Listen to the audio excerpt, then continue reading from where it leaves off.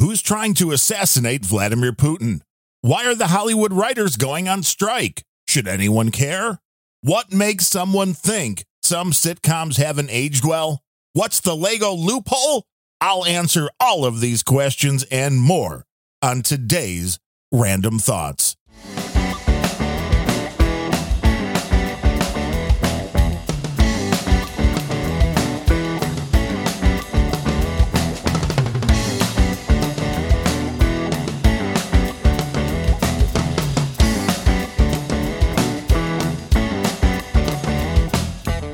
Hello and welcome to episode number 232 of the Random Thoughts podcast, spelled R-A-N-D-U-M-B, thoughts.com online. I am your host, Darren O'Neill.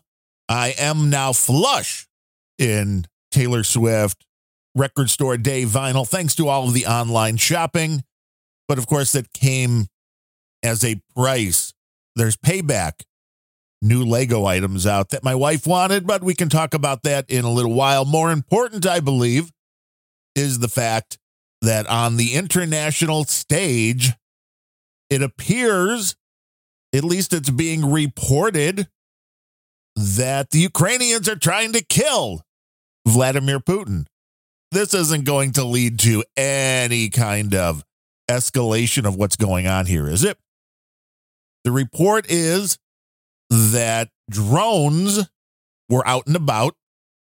This being reported, of course, by the Kremlin. So I know there's about half the people listening that are like, well, that's fake news. And of course, the other half will take anything that the Ukrainians say, anything that comes out of Zelensky's mouth as fake news. And the reality is it's a big mess. It's a proxy war. This is not simply something going on between Russia and Ukraine. If anybody thinks it is, you're totally missing out on what's going on here. But this, as being reported by Just the News, justthenews.com, which are a fairly reliable outlet when it comes to finding accurate information, at least from my research. They seem to overall be on it from the factual side of things. Their story says, quote, the Kremlin on Wednesday said it shot down 2 drones that Ukraine sent to assassinate Russian President Vladimir Putin. Quote, as a result of timely actions taken by the military and special services with the use of radar warfare systems, the vehicles were put out of action, end quote. The Kremlin said, as translated, no one was hurt. No material damage was caused by the incident. The Kremlin says the drones were part of a planned terrorist act and an attempt on the president the day before this occurred, the day before Russia's Victory Day, which features a parade to commemorate the Soviet victory over Nazi Germany in 1945. And anybody following along that believes that Ukraine is kind of overrun by Nazis would say, well, this makes perfect sense. Why they would pick this particular day, I don't have enough information to say I believe 100% that this happened, that this was an attempt, that this was from Ukraine, but it would make a certain amount of sense. And if so, it will cause an even greater escalation on things. And the United States being as deeply involved as they are, we should be very worried about that as American citizens, because none of this could have been anything to do with the fact that the Biden crime family and the Clinton crime family very tied into Ukraine before all of this conflict started. No, can't have anything to do with that. Wasn't that where Hillary servers were supposed to be? Hunter with Burisma. Oh, yeah, there's nothing going on in Ukraine. Nothing to see here, kids. It's just a simple Russia versus Ukraine. No, it is not. So this will be something to watch because there's conflicts that go on all the time. Now, targeting somebody for assassination, that's a little bit different. And the use of drones, I am just absolutely amazed that this has not happened before, that there has not yet been a drone attack of some sort used for terrorist means here in the United States, because it would seem to be the perfect tool for terror. Because you don't even have to be the suicide bomber anymore. You don't have to put the bombs on yourself. You can just fly them in. You don't even have to blow up, which I would think would be a plus. If you're applying for that job, it's like, hey, would you like to be a suicide bomber? I'd be like, well, I've got a drone.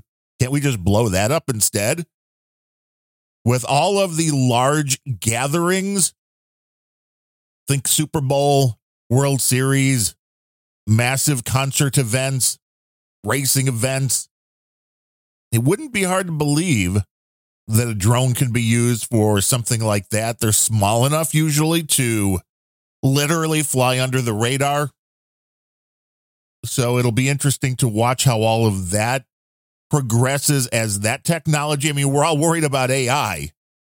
AI is going to end the human race. Well, drones are a much more dangerous thing right now. Of course, AI could probably take control of the drones, and then maybe that would be a whole different story.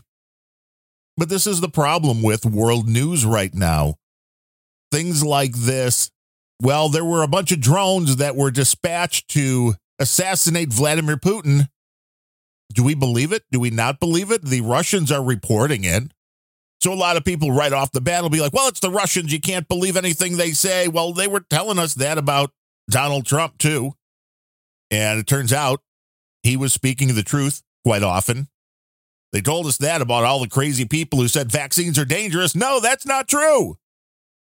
So who do you believe? How do you know what to believe? It's hard enough when it's happening in our own backyard, but when it's happening halfway across the world, and neither country can be trusted with the data, the information that's coming out of it, how do you deal with that? It is a no-win situation because there's no way to get 100% accurate information. So once again, you just have to go with your gut, and I don't know quite how accurate that is. Now, here in America, the big thing people are worried about, and I mean really, is anybody worried about the fact that the Hollywood writers are going on strike? Would anybody really even notice at this point that the Hollywood writers are going on strike? What passes for entertainment today, I don't think is very good. And I know, old guy, which I don't believe I'm that old, but over 50 now. I grew up in a time, maybe a golden age for television and movies. And we didn't even have all the great special effects. I think maybe that is one of the reasons why things started going downhill so fast. The writers used to rely on the story to get people hooked. They would rely on the story to get people invested, to get people interested, to keep people coming back. The original Star Wars trilogy is a great example of that, because once George Lucas started messing with it, when it got to the point to where CGI can do some things that he wanted to do, but he couldn't do back in the 1970s and 80s. Hey, well, we're doing these re-releases. We can add this. And people were like, no, you're ruining it. You're ruining what it was that people loved about it. The original Doctor Who. Talk about a lack of an effects budget, but these stories were good. The storytelling kept people engaged. The performances by the actors and actresses kept people engaged. And entertainment was something that people enjoyed. Now, in the woke world, that all entertainment seems to want to, and I know that's a bit of a generalization, but most entertainment does seem to want to try to push some kind of political line now. They want to preach, or they have to be woke, so they can't use certain jokes that, well, it may offend somebody, without realizing that anything may offend somebody. And when you go down that rabbit hole, the end result is nothing will ever be interesting ever again. Because you cannot make everybody happy at one time.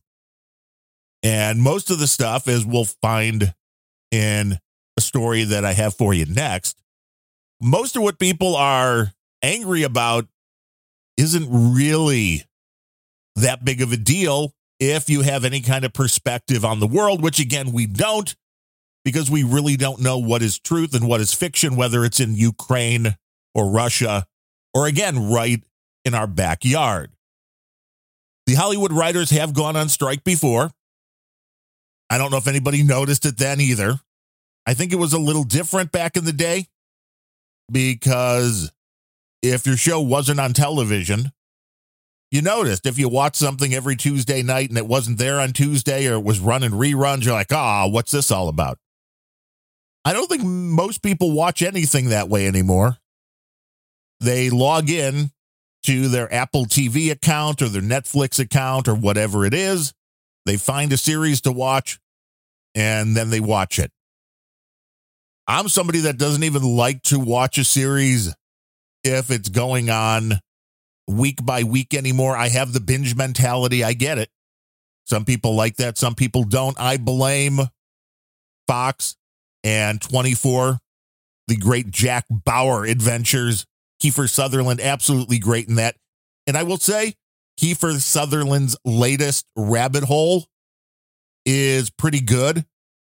But I think it's another case of where the whole series is going to wind up being 8 episodes, which, okay, I get it. Maybe that's enough for certain stories, but it certainly doesn't help to keep people engaged when the time between season 1 and season 2 is about a full year. But when 24 came out, and that was the whole concept of what they were doing, was, hey, this whole story takes place in a 1-day period, and we're going to give it to you minute by minute. Of course, those commercial periods disappeared somewhere, because you have to have commercials on television. But the story took place overall in real time. And it was a really cool thing to be like, well, hey, I just want to watch this in as short of amount of time that I can. And my wife and I started going, hey, we'll just wait. Back then, I mean, the DVRs, I don't know, were DVRs even out when 24 started? I don't believe they were. Because I remember going after the season, avoiding everything for the season, getting the DVDs, and then watching the series over a weekend. It was like, wow, that's pretty cool. That's when the binge mentality, I think, really started. And then as more and more things were available, when streaming became big, if you to start watching a series, as we did with a few things like One Tree Hill, with the OC, with a bunch of different things that we had never seen before, well, you don't watch an episode then and wait a week to watch another. You might watch 2, 3, 4 of them a night, and you can watch one series for a few weeks, whatever it takes for the whole thing to be consumed. And that is a much more normal way for people to consume things now. So they don't have the week by week. You don't really notice that there's a writer's strike going on. When a whole series is done and it's put out there, that's when people usually start watching. So it's a less of a hit when somebody goes on strike, when a group like the writers go on strike. And we live in a time of media oversaturation where we have so many choices on what to watch that you just pivot to something else, whether it's professional television, whatever that means now, something put out by a major studio, or you just start watching more YouTube or Rumble or something like that, because there's always something there for you to consume. So I don't know if the writers are going to really benefit from what's going on here, but I did think it was interesting, some of the stuff that the writers were upset about. This comes from the website Deadline. Says, quote, "The decision was made following 6 weeks of negotiation with Netflix, Amazon, Apple, Disney, Discovery, Warner, NBC Universal, Paramount, and Sony under the umbrella of the Alliance of Motion Picture and Television Producers. The WGA negotiating committee began this process intent on making a fair deal. But the studio's response has been wholly insufficient given the existential crisis writers are facing." Sure it is. It says the company's behavior has created a gig economy inside a union workforce. Well, see, there's your problem, the union workforce. And their immovable stance in this negotiation has betrayed a commitment to further devaluing the profession of writing. Well, this may also be because the writing has sucked. From their refusal to guarantee any level of weekly employment in episodic television to the creation of a day rate in comedy variety to their stonewalling on free work for screenwriters and on AI for all writers, they have closed the door on their labor force and opened the door to writing as an entirely freelance profession. No such deal could ever be contemplated by this membership. So, what we are hearing from the Writers Guild or whatever they call themselves is, no, we can't have people being paid for the work they do. They can't be treated as freelancers. No, we have to be guaranteed. And there is no guarantee in life. Sorry. This is maybe a very old way to look at things, but this union, when it comes to the writers, I don't know. I think if somebody comes along that wants to be a freelancer that produces good content, they should be allowed to. They shouldn't be forced to join the writers union. And this concept that the artificial intelligence bit, I thought was interesting because there's been a lot of talk, including here on Random Thoughts, about artificial intelligence. Our buddy CSB produces a show every week, pretty much, AI.cooking, about what's going on in the artificial intelligence world. And in this case, I'm like, well, what do the writers want when it comes to artificial intelligence? Because I can see a time not too long in the future where artificial intelligence is going to be more than capable of producing television scripts. It may already be at that point with a little bit of editing, with a little bit of massaging from a human being or a meat bag, as our buddy CSB likes to call them, to take what the artificial intelligence spits out and just whittle off those harsh edges. It says, on the topic of AI, the WGA, so this is the Writers Guild, the Writers Union, they wanted to, quote, regulate use of artificial intelligence on MBA-covered projects. AI can't write or rewrite literary material, can't be used as source material, and MBA-covered material can't be used to train AI. So the Writers Union is saying blanket, no, can't use artificial intelligence at all to do anything. And I don't know how you enforce this. This is kind of like making TikTok illegal in the United States. It's nearly impossible to enforce. This is like saying only people over the age of 18 can use social media. Almost impossible to enforce. The writers don't want AI to be used, but how does the studios, how does the group that is representing the people that give the work to the writers, How do they know that the writers aren't using artificial intelligence to produce what they are turning in? I just saw a video yesterday on YouTube of a writer that was showing one of these AI platforms that I had talked about not too long ago, Pseudo-Write, and showing exactly the capabilities of this AI brain, if you will, where it was fed a series of points. So you go through and you're like, well, here's 12 points. 1, here's our main character, Joey. Joey is old and befuddled. 2, Joey becomes president. 3, Joey messes everything up. 4, the world turns on Joey. And you give it these kind of points, and then it fleshes out and it writes the prose. The words, that is, not the PROS, PROSE. It writes the prose. And this is something that if you were to take an AI and you were to throw any sitcom into it, it would recognize the characters and it could just write you more episodes featuring those characters in the style that was already written. And I can see why the writers would be paranoid about that. And they can say that AI shouldn't be used in the creation of anything.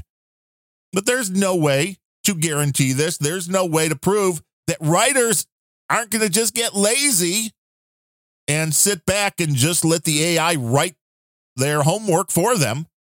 I mean, do you think kids are the only one that are letting AI do their homework for them? And this is going to be a very interesting thing, I think, moving forward, because I'm not 100% sure how most of these writers' rooms or how these things happen, where the ideas come from. But if they have a connection to the internet, they're sitting there in that room. They could be using an artificial intelligence to turn in all of these ideas for episodes, all of these scripts. And there's no way for the big bad production companies. And I'm not a huge fan of the Amazons and Apples and Disneys. But the reality is the artificial intelligence angle of this is going to play a part one way or another. And there's no way for the studios to know whether or not that the writers are using AI. And I understand why the writers are paranoid about AI, because it's very close to having the ability to do their job and maybe do it better than them. And the end result might be something more entertaining. But as I have talked about here, this AI, this deepfake, this ability to create things, to create visuals, to create audio, we're not that far away from an artificial intelligence being able to create a sitcom, to be able to write the scripts, and then you don't need actors and actresses. It'll just create them and create the video. And it'll be like, wow, look, this is a sitcom. As a human being watching it, you won't even know that those actors and actresses, they don't really exist. That's just a computer putting the video together, and it's a computer writing the script. With the ability to do a lot of this stuff, I see a whole new way of content being produced that is so targeted to each individual, because this ability will be there to write a script and to put it on your screen in front of you and let you watch it like you would anything you're watching on television today. Not that anybody watches on television, right? You're all watching on your little screens, on your phones, on your tablets or whatever. But I think we're going to get to the point where there will be a service where you'll log in, and if you want to, you'll be like, well, I want to see a story about a guy that does this. And it'll ask you maybe a few questions, and you will give it the information, and it will create a whole series just for you to watch. Nobody else may ever watch this series except you, because it's going to be targeted for exactly what you like. You want the main female in it to be tall and blonde? Boom, you can have that. Whatever you want, you just punch in and your computerized, AI-ized entertainment will be there for you to enjoy.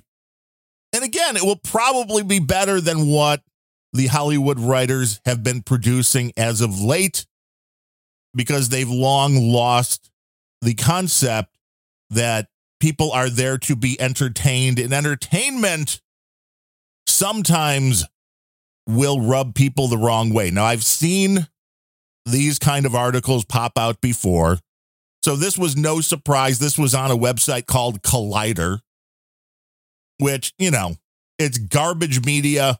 But I thought this was interesting because this article was 10 sitcoms with content that hasn't aged well. Ooh, I know. It sounds so nefarious that there's 10 sitcoms, content that hasn't aged well. So I went to look at the list, and oddly enough, I only saw 9 shows listed. But okay, Collider, maybe they don't know the difference between 9 and 10. But out of the 9 shows that were listed, I've watched every one of them, the series in their entirety, and have rewatched them all since COVID started. Since I started having the issue with my eyes, where there was a lot of the television just sitting around while hoping for the eyes to get better. And they may at some point this year, if they can inject some crazy stuff in. But it's been 6 years. And that means over the last 6 years, since about the time Donald Trump was elected president, I have watched these sitcoms, which we can go down the list and then tell you what they say about each one. Friends, Frasier, Married with Children, Home Improvement, Scrubs, 2.5 Men, Two Broke Girls, How I Met Your Mother, which oddly I've been watching now, and The Big Bang Theory. These are the sitcoms that haven't aged well. Now, it's funny because you look at some of these, The Big Bang Theory just ended in 2019. So 4 years ago, but it hasn't aged well. How I Met Your Mother ended in 2014, less than 10 years ago. Two Broke Girls ended in 2017. Again, 6 years. So saying they haven't aged well is interesting. We see how quickly our culture is changing, and that can't be healthy. It really cannot be healthy to have a culture having a whiplash moment where things that were mainstream are now considered problematic. One of the left's favorite words, 2.5 Men, ended in 2015. So again, that is less than 10 years in the past. Scrubs ended in 2010, a little over 10 years. Home Improvement is a little bit older, but also one of the most wholesome shows, if you watched it, as far as I remember it. Married with Children, okay, we'll get into that. That ended in 1997. But Frasier, I was very surprised to see on this list, ended in 2004. So that ended about 20 years ago, but a reboot is in the works. And the same with Friends, ended in 2004, but still one of the most watched sitcoms on any of the streaming services. But according to Collider, these sitcoms should remain in the past, was the tagline on here. And I would again say, well, considering what is being released today, these sitcoms will live for a long, long time. And I'm really surprised Seinfeld isn't on this list. Maybe that was what was supposed to be number 10. But we'll take them here just to see what they say. 9, Friends.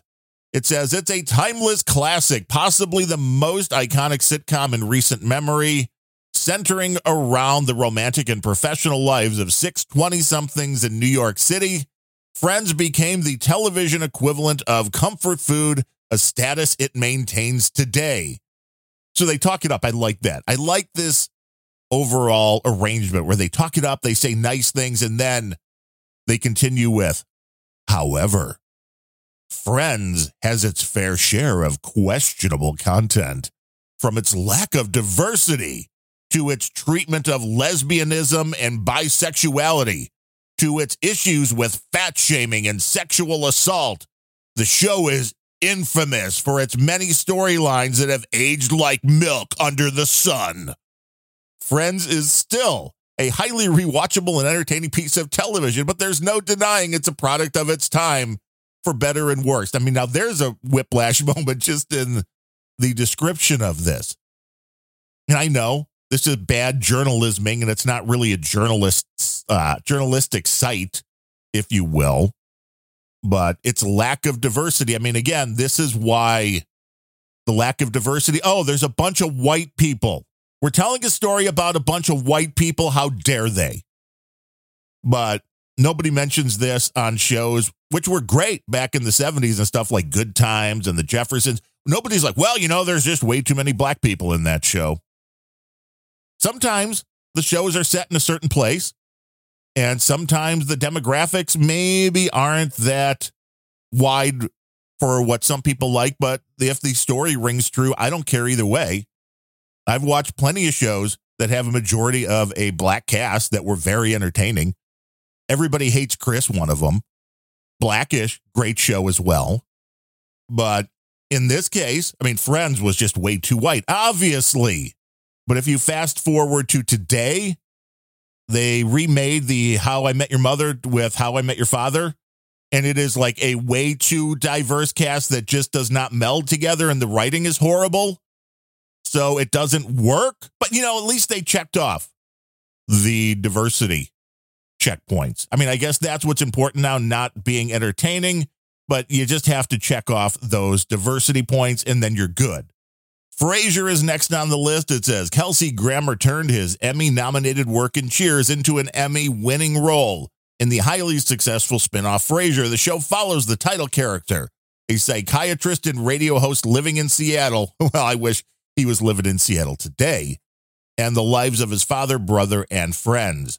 Frasier was near universally acclaimed throughout the 90s and early noughties. That's an interesting way to put it, but several storylines are somewhat uncomfortable today.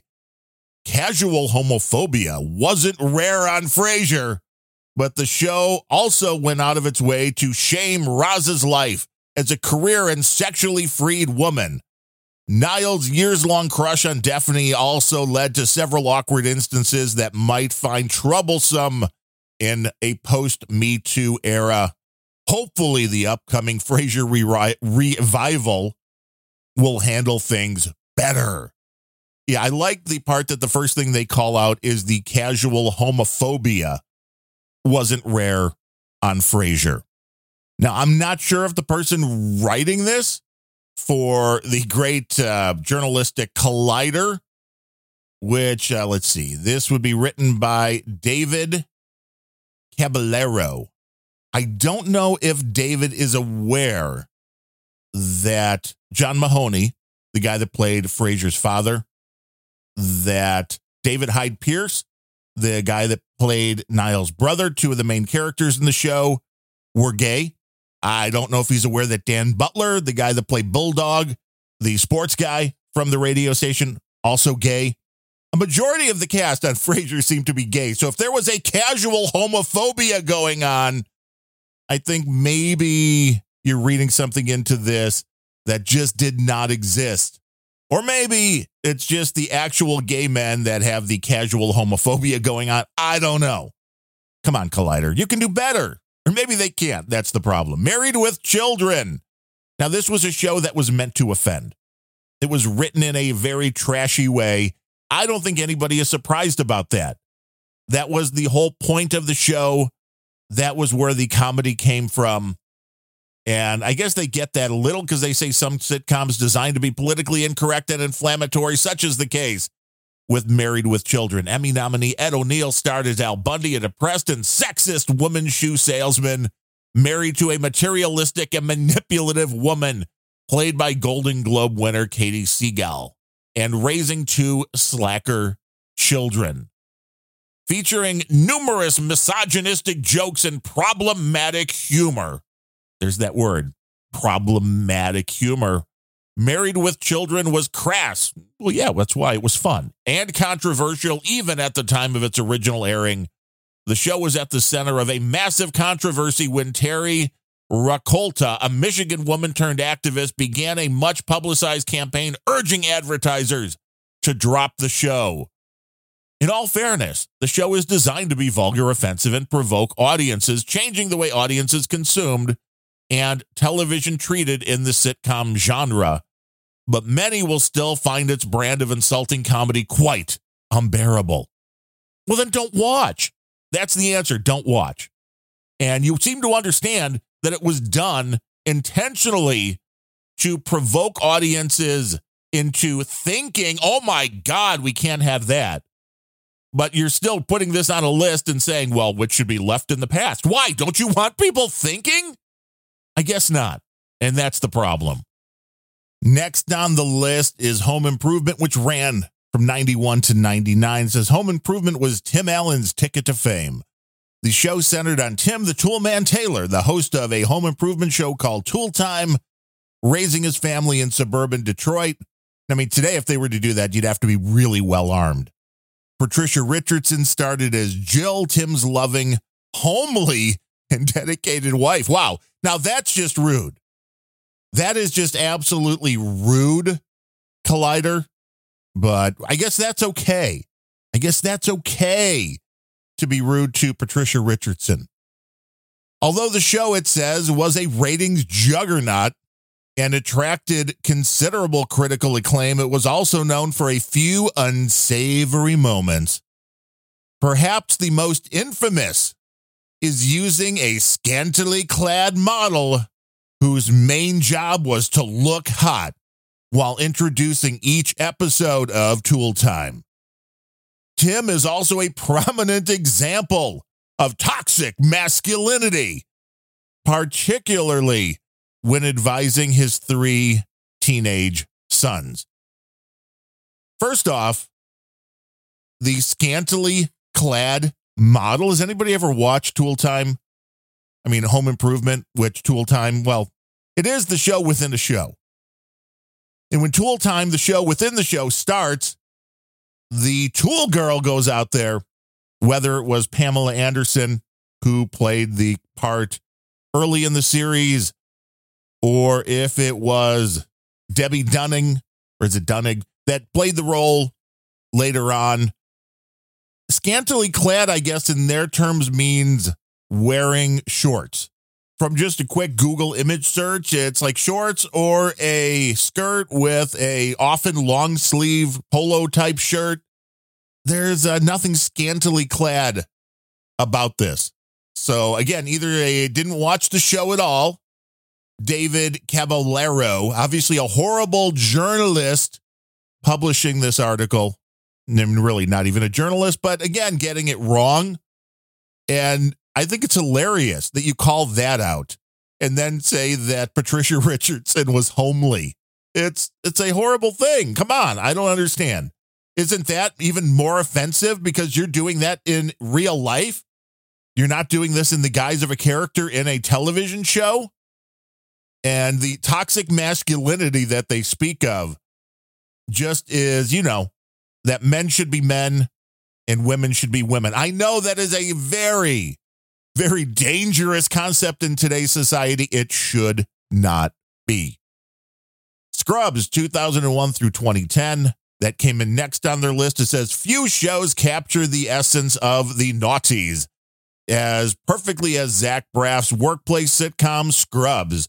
Set in a fictional teaching hospital, the show chronicles the everyday lives of a group of medical interns led by the highly imaginative daydreamer J.D. Dorian. And I think it's interesting because the show ran, 9 or 10 years? They were only interns the first year.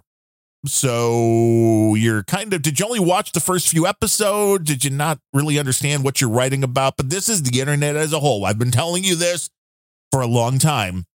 Believe nothing you read on the internet because people are allowed to throw garbage out there and it somehow makes its way into the public subconscious like it's true. He says Scrubs is perhaps the best example of a show that used casual homophobia as part of its everyday humor. No other shows feature more LOL, that's gay jokes than Scrubs. The show also features numerous instances of transphobia, racism, and misogyny, making it a somewhat difficult viewing experience for modern audiences. A Scrubs reunion may happen soon, which will hopefully include fewer of these harmful instances. Okay. The gay jokes, I just want to know who's really being made fun of. When it is straight guys normally that are being called gay, and they're very worried about that because it's an attack against their masculinity. Who is really being made fun of here? Is it the gay guys, or is it the straight guys who are so worried that they may be seen as gay? I think that's an important distinction to make, and maybe I'm getting it wrong. It's possible. I don't remember any transphobia in Scrubs, and this is a show that I just watched right before How I Met Your Mother. I don't recall any transphobia whatsoever. And the racism thing I find to be hilarious because the two main characters in this show, Zach Braff and Daniel Faison, which I've noticed they don't even mention Daniel in this little blurb because he wasn't important at all. But they were the best friend doctors in the show, and one's white and one's black. And they made fun of racism throughout the whole show. And they're still like best buddies in real life, which is one of the reasons why Scrubs will probably be coming back. You may have seen them.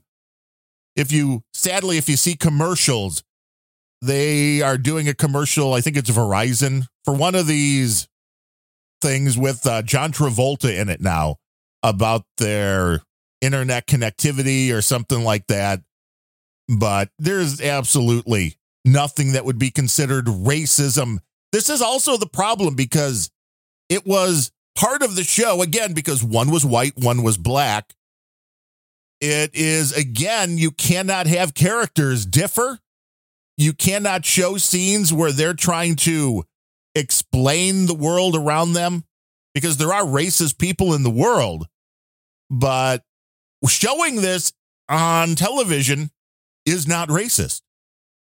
The concept that Archie Bunker shouldn't be allowed to be a character in today's world because he was such a horrible person, you're missing out on the fact that that's a teachable learning moment. There should be bad people when it comes to fiction. There should be bad characters on television because people then can understand, well, this is what's good. This is what's bad. If you pretend that none of it exists, you certainly don't make it better.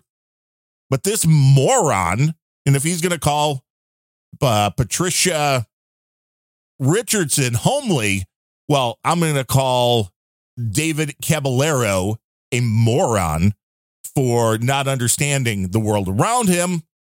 But yeah, I don't know anything in Scrubs that I thought was racist. And I don't know where they're picking up the misogynistic thing because the main character, JD, was the antithesis of the Tim Allen toxic masculinity character from the Home Improvement. The character that Zach Braff played on Scrubs, not the most masculine character, which is why the other guy, Dr. Cox, which was the main guy, the teaching guy, is played absolutely perfectly by John C. McGinley, would always refer to the character by a girl's name, much to JD's chagrin. But again, you can't have that today. You can't have anybody being mean to somebody because it might trigger somebody. It's all absolutely insane. Now, the next show on the list, 2.5 Men, I believe was another show that was intentionally trying to push your buttons. They say Charlie Sheen was once the highest paid actor on television thanks to the overwhelming success of his CBS sitcom 2.5 Men, co-starring John Cryer. The show revolved around Charlie Harper, a narcissistic and womanizing jingle writer living in Malibu whose hedonistic life gets disrupted by the arrival of his newly divorced younger brother and his young kid. Most of 2.5 Men's humor centered on Charlie's sexual escapades, which involved him treating women like disposable objects. The show denigrated in later seasons using more offensive humor and turning its characters into caricatures of their original self. Sheen departed the show following his very public meltdown, with Ashton Kutcher replacing him. Alas, Kushner's arrival did not improve the show, and 2.5 Men ended with one of television's worst series finales. But the worst thing they can say is that Charlie was a womanizer and they told dirty jokes. Again, I don't understand why that's a bad thing. If you don't like that type of humor, you don't have to watch it. But I know from living over 50 years that there are plenty of people who are womanizers and tell those kind of jokes.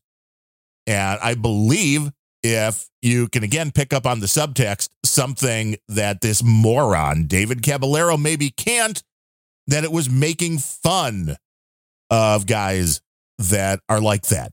I don't think it was glorifying the whole concept. But again, maybe I'm wrong. And if I am, let me know. Darren, Darren, at randomthoughts.com. Two Broke Girls, which was a little bit of a shorter run series. They say any show conceived and created by Whitney Cummings and Michael Patrick King was bound to be controversial. However, Two Broke Girls crossed taste and decency lines with its numerous problematic storylines. There's that word again, problematic. What makes them problematic? That you don't like them? Then don't watch. That's the answer. The show starred Kat Dennings and Beth Bears as two down-on-their-luck waitresses struggling to launch a cupcake business while working at a Brooklyn diner.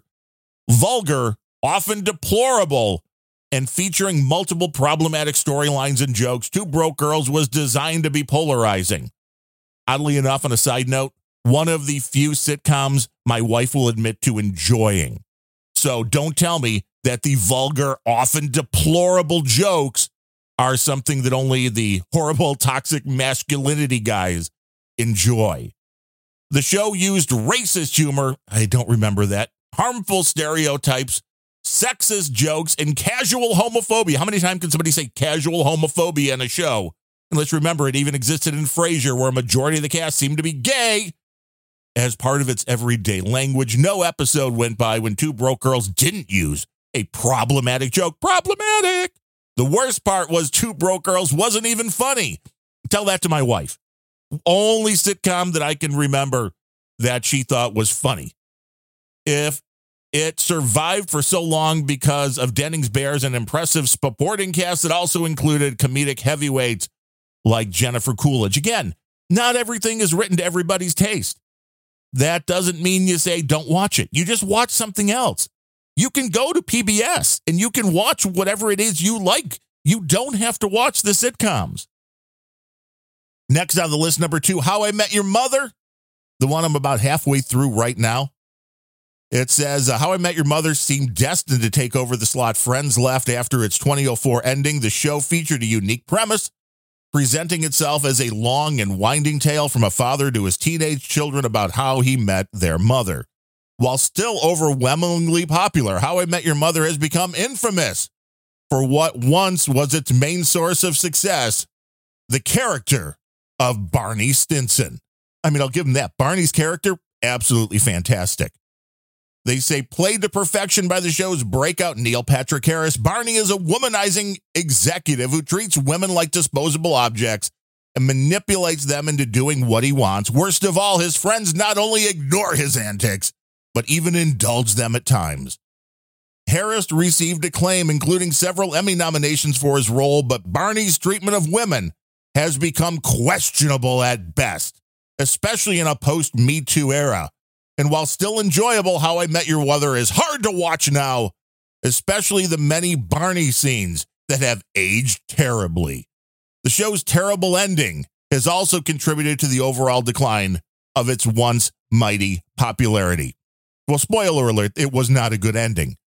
But Barney, I mean, don't you want to mention that Neil Patrick Harris guy that played the womanizer that you hate so much is a gay actor? I mean, you're probably one of these guys, Mr. Moron writing this, David Caballero, that doesn't think straight people should play gay people on the screen. So why didn't you tell that to Neil Patrick Harris, who as a gay guy played one hell of a funny womanizer? And just like the Charlie Sheen character in 2.5 Men, it was played in the form of a caricature, something that you know about because you mentioned it already in one of these show descriptions. Do you not understand taking something and blowing it up, taking a little personality quirk or two and blowing them up to the ridiculous because of the humor factor, because of the entertainment factor? That's why television shows were entertaining. If television shows just showed normal, stupid people doing the normal, stupid things they do 24 hours a day, nobody would watch.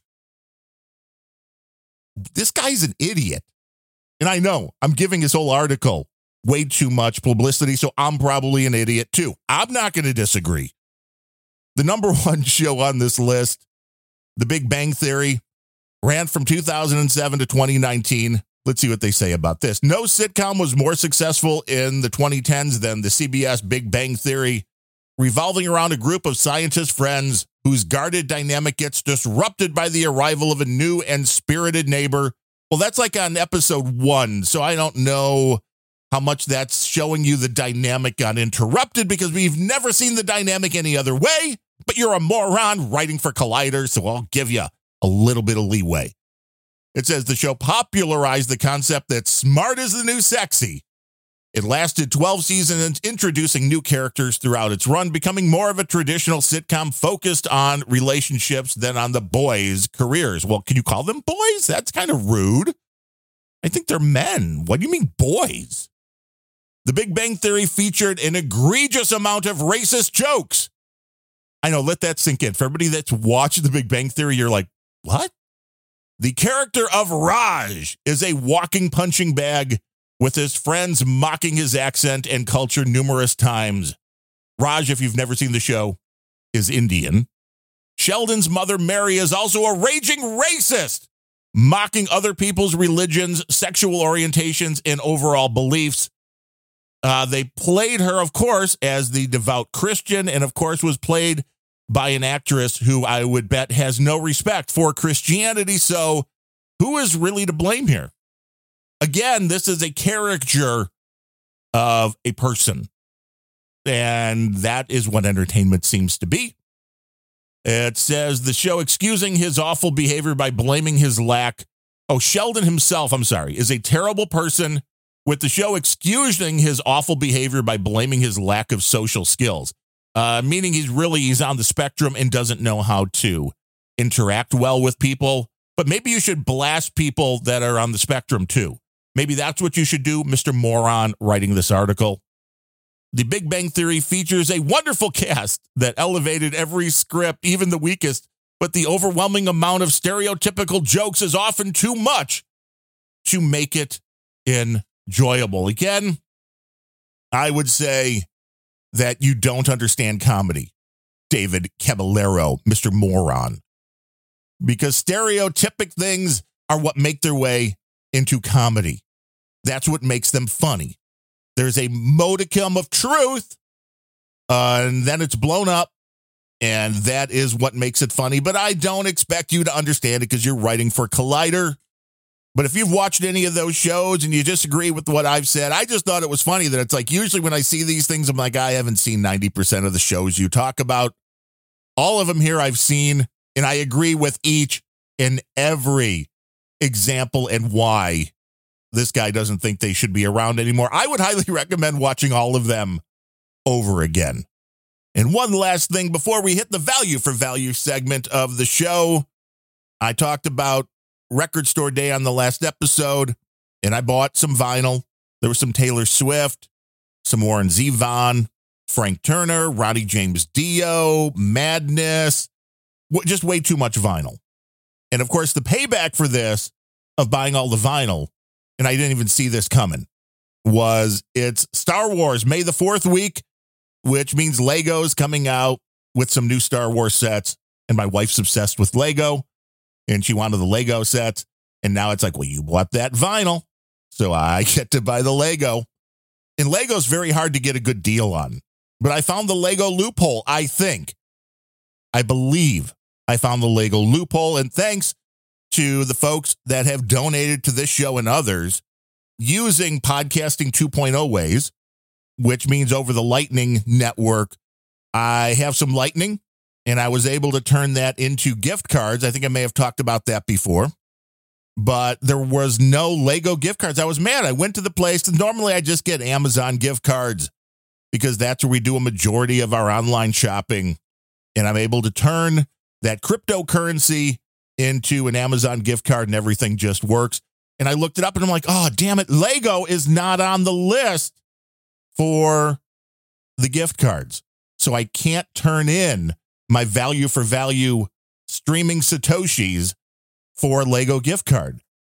But then I had an idea, and I went to Amazon because I know Amazon has everything, and I know I can turn in the crypto quite easily for Amazon gift cards. And sure enough, you can buy Lego gift cards delivered electronically within minutes from Amazon. So this is a great deal. I turned in some of my streaming Satoshis for an Amazon gift card, and then I bought a Lego gift card from Amazon. And the beauty of this is, for those of you that maybe like to buy Lego, but you don't have the streaming Satoshis, here's the thing. A lot of people want to buy things directly from Lego because they give extra bonus stuff. There was like 3 or 4 different bonus things they're giving right now because of the Star Wars stuff. There's like, little sets and stuff that they throw in that are just a few pieces, but then they're collectible because you can only get them free with purchase. You can't buy them, which is what keeps people buying directly from Lego. And they give you points so you can come back and get some money off of what you're buying the next time around. But it's very rare to be able to get any kind of discount on Lego.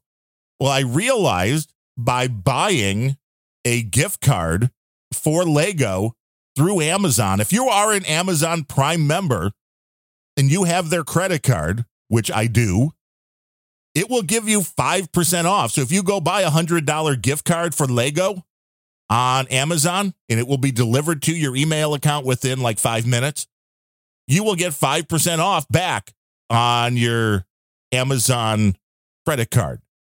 So you're getting like 5% off something you can't do on Lego, and then you still get to go get all of the extras and free gifts with purchase and everything they get. So if you're an Amazon Prime member and you buy a lot of stuff through the Lego store, lego.com, or the Lego store in person, either way, you can buy the gift cards right on Amazon. Where else are you going to get these kind of tips? But here on the Random Thoughts podcast, this is a value for value podcast, which means I put them out there. They're not behind a paywall. You get to decide if you have gotten any value out of the show whatsoever. If you do, it's up to you to put a number on that. Is it worth a latte? Is it worth a vinyl album? Is it worth a massive Star Wars Lego set? And my goodness, are Legos expensive? Although so are vinyl records right now, to be fair. But you get to put that value on it and go over to our website, randomthoughts.com, RANDUMB thoughts.com/donate. You can click the donate button to do a one-time or monthly donation through PayPal. You can use the QR codes or wallet addresses if you want to do the crypto thing. You can use the P.O. Box address if you want to entrust it to Uncle Sam, who there's some vinyl that went into the mail system last week on Monday, just an hour away from here, and I still haven't gotten it. Thanks, Uncle Sam. Or you can use the podcasting 2.0 way. Go to newpodcastapps.com. And then I can take those Satoshis and turn them into Amazon gift cards, and then I can turn them into Lego gift cards, and then they can become worthless plastic pieces that my wife will put together and say are awesome. And if you're in the Patreon ecosystem, you can go to patreon.com/random thoughts, RANDUMB thoughts. And there's nothing extra there right now. But if you're in that ecosystem, it makes it easy to do For today's show, I want to thank our buddy Stu Coates from the UK coming in with the totally maybe kind of satanic donation of $6.66. It's very much appreciated. Our buddy Sir Truck Driver coming in with his monthly $5 or more. I mean, there's always something coming in from Sir Truck Driver. We wish you well out there on the roads where things can get just a little bit crazy. And then coming in over on Patreon, Dennis Woods with $5, Tim Heasel with $5. It is greatly appreciated, as is Jarhead 946 coming in with the 8008 Satoshis, which is the boobs donation made famous on the No Agenda podcast, which is about $2.25 right now in real money. And that is appreciated because then I can turn that right into Lego. He says, hey, Darren, just got around to listening to this. Great content as always. Well, thank you for listening, Jarhead, and thanks to everybody for listening and supporting the show any way you can. I understand Joey's economy is not that great right now. And if you don't have the cash to come in to support the show financially, tell a friend, leave a review, do something to help us get a little bit more FaceTime out there. It all helps help the show grow. And hopefully with more people growing, the more fun we can have right here on Random Thoughts. And hopefully I continue to bring value. If you think that I haven't been, or if there's something different you want to hear, feel free to reach out to me, Darren, Darren, at randomthoughts.com, or you can get me on Twitter, Darren O'Neill, DarrenOneeill, spelled the same way at noagendasocial.com. If you use Mastodon, let me know what you think, and I will be back again next week for another edition of the Random Thoughts podcast. Until then, I am Darren O'Neill. Thanks for listening.